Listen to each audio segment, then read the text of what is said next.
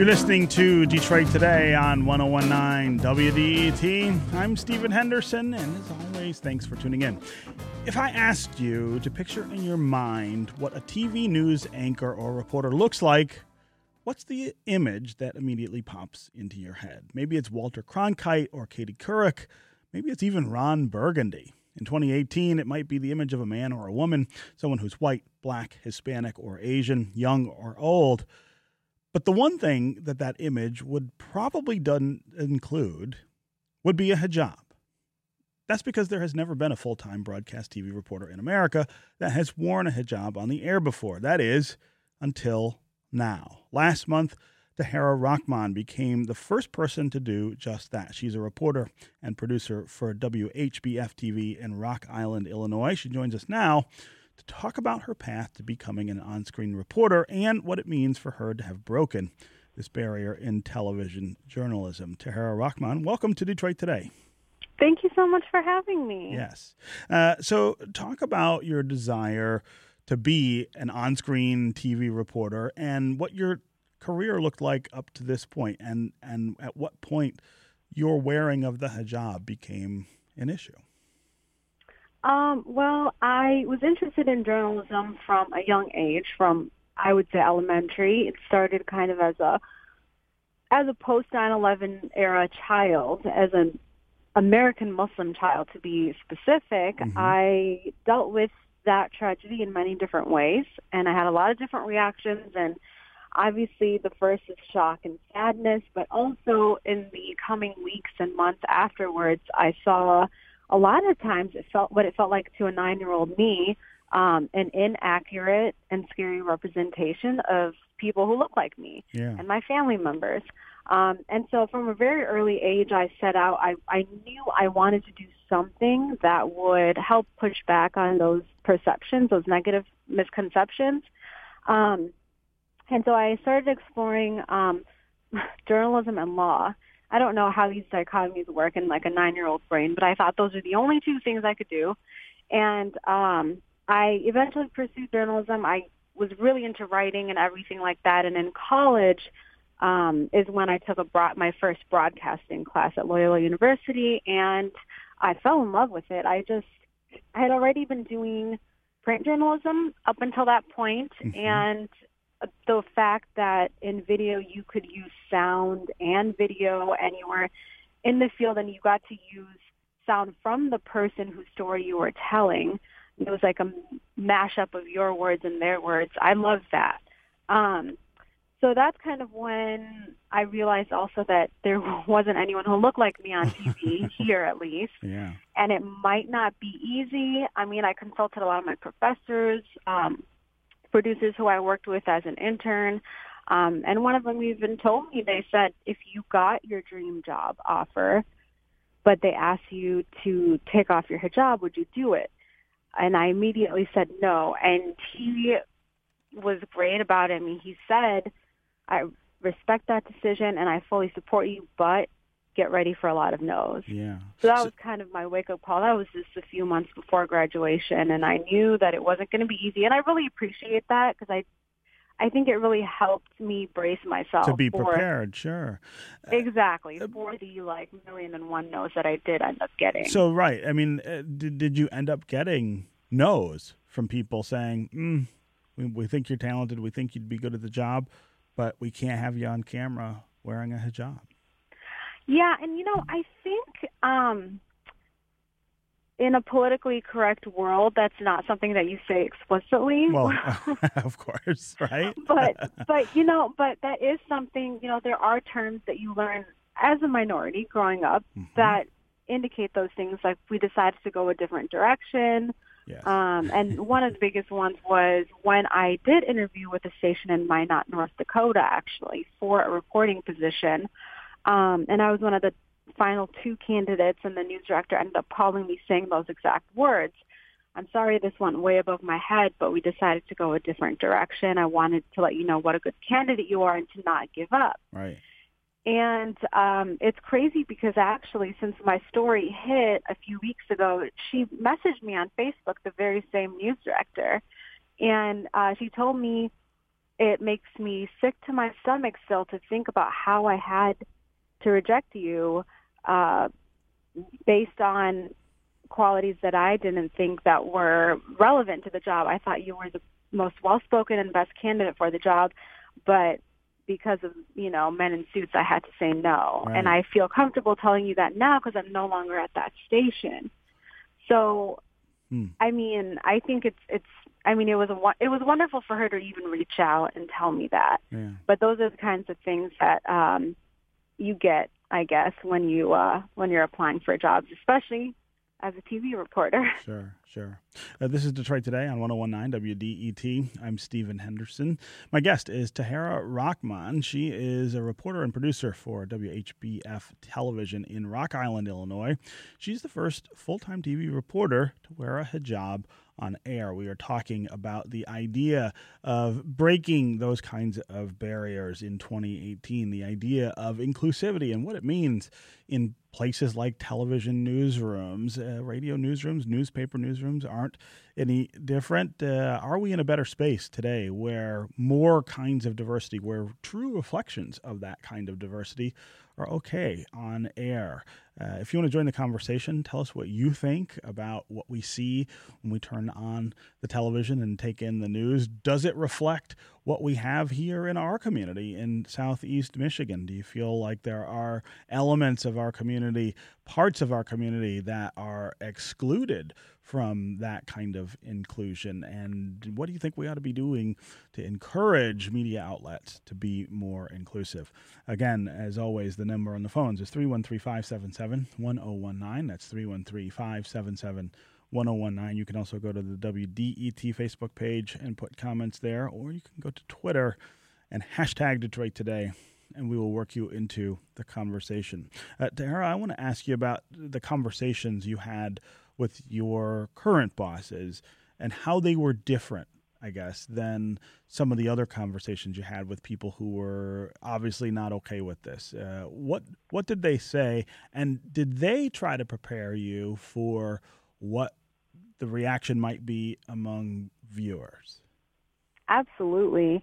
I don't think any of us were naive. We were optimistic that the reaction would be mostly positive, but they did prepare me. And I mean, I've been working here behind the scenes for 2 years almost. Mm-hmm. May will be 2 years. So I think and they knew actually right off the bat when I took the job as a producer. In my interview, I said, hey, listen, I want to be a reporter. When a position or two opens up, I'm going to apply if that's okay. And they said, absolutely, but you will have to apply like everyone else. You'll have to put together a new reel, so a new video resume, submit your resume through the system, and then go through the same hiring, interviewing process. So that's what I did actually 3 times before I got the position, and they felt that I was ready to take on that role. And so when they finally told me that I had gotten the position, it actually took a few months between then and getting on air just to work out the logistics and make sure that I knew what to do in case that I felt that my safety was being threatened, mm-hmm. Just protocol in general. So luckily I haven't had to use any of that, thank God. Everyone has been amazing. So, I mean, I can't be more grateful. And the reaction from viewers, it hasn't included any sort of negative pushback? There has been, for sure. Mm-hmm. There are some viewers who have posted to our Facebook page, goodbye, Local 4. That's why I'm going to stop watching you and that kind of thing. And then I've gotten personal emails, and even on my Instagram and social media pages, I get that also. But generally, it's a drop in the bucket. I mean, that's putting it mildly, I think. Mm-hmm. I've gotten nothing but positive feedback with face-to-face interactions while I'm on stories. Every single day I have to turn something. Mm-hmm. So I'm mm-hmm. in the field every day, and I'm meeting people, and they're so gracious and wonderful, and a lot of them recognize me in positive ways. So that's been really amazing to see. Yeah. Again, 313-577-1019 is the number on the phones. It's 313-577-1019. You can also go to the WDET Facebook page, put comments there, or go to Twitter and hashtag Detroit Today. Talk to us about the diversity we see or don't see on the television news when you turn the screen on. Let's go to Thomas in Detroit. Thomas, welcome to Detroit Today. Good morning. Thank you for taking my call. Mm-hmm.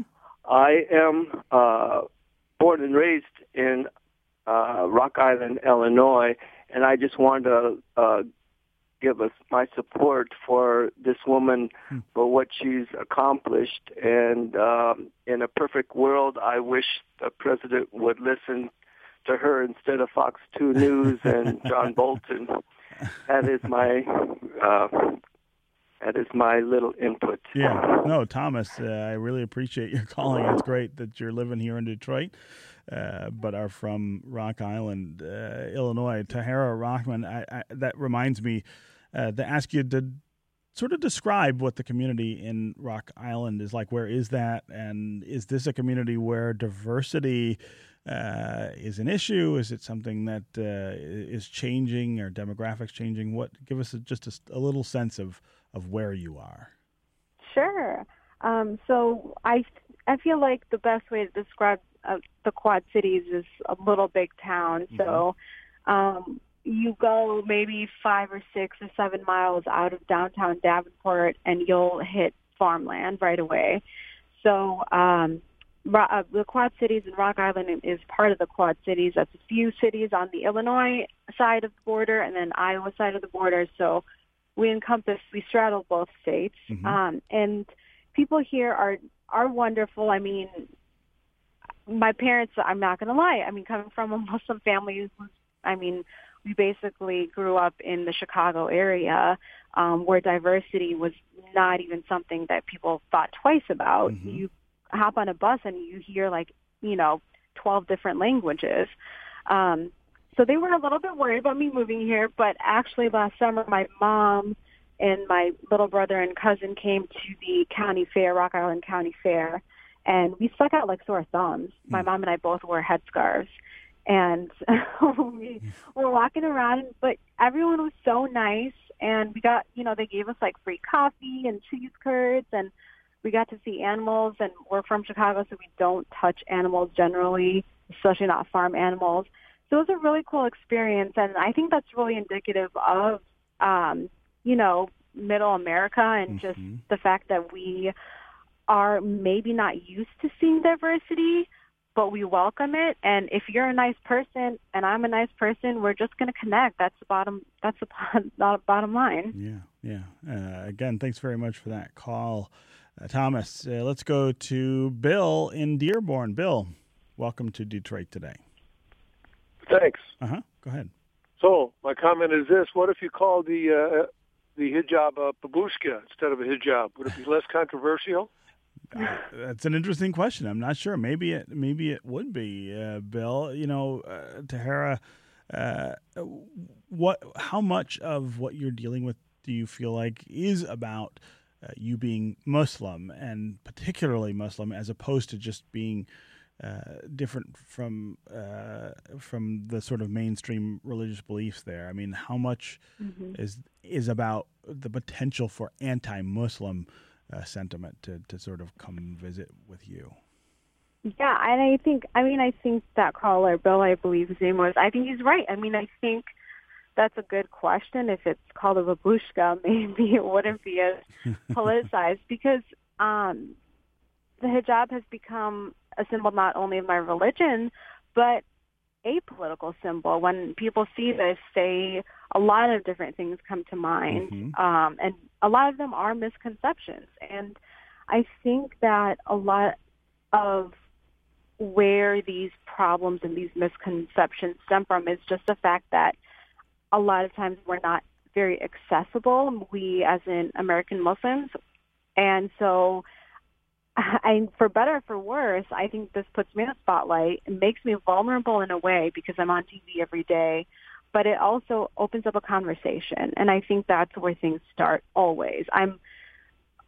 When people talk to me on the streets, I'm very open about why I wear a hijab, when I started wearing it, what I believe in. People have brought up the protests in Iran and women who are being jailed for taking it off.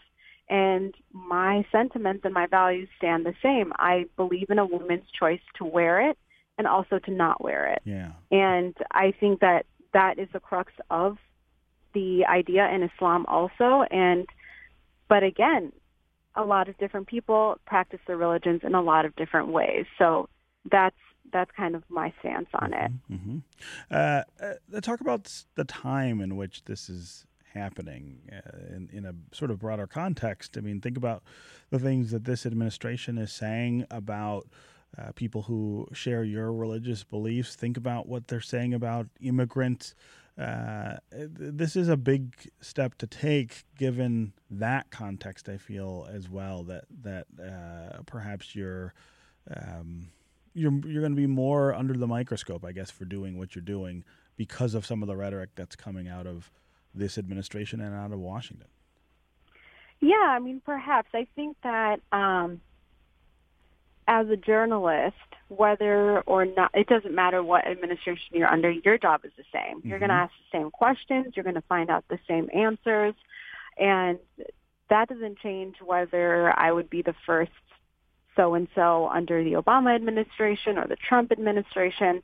I think it is pretty insane that it's happening now. And it's been kind of a wild ride to kind of see how, just a pretty crazy election cycle and everything like that, everything tied to it. So I think it's been really interesting for any journalist. And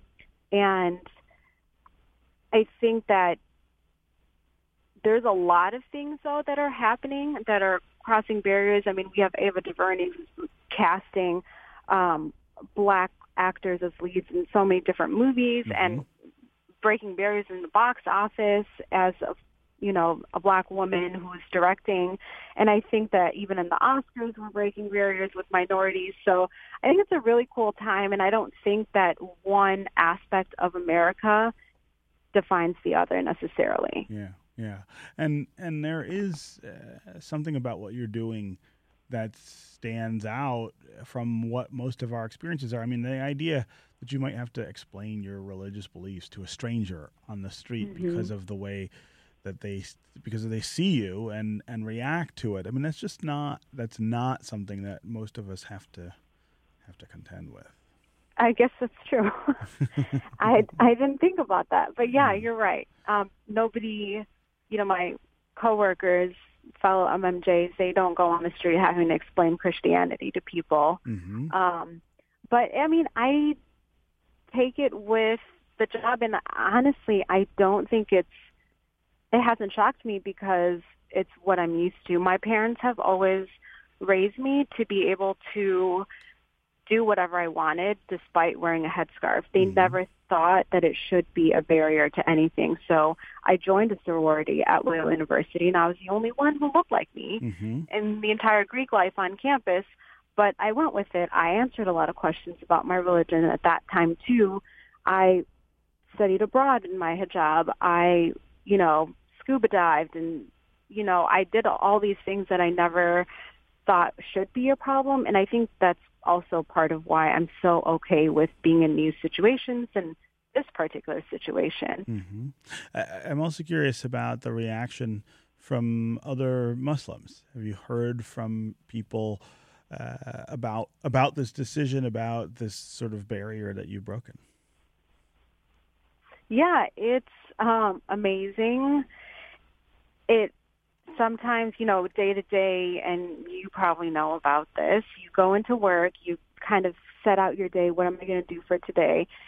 And it's just the ins and outs of work. And then I get out of work sometimes and I read these messages from people around the world, and then it dawns on me and it hits me again, and it's kind of overwhelming. The response and, frankly, the responsibility, it feels like a lot of times. One reporter who was doing a story about me for Voice of America, actually, I almost cried right there because he posed a question to me. He said, listen, this video is going to be translated into dozens of different languages around the world. There's going to be a little girl in Afghanistan watching you and looking up to you. What would you tell her? There's going to be thousands of girls like that around the world. And I was like dumbfounded. Wow.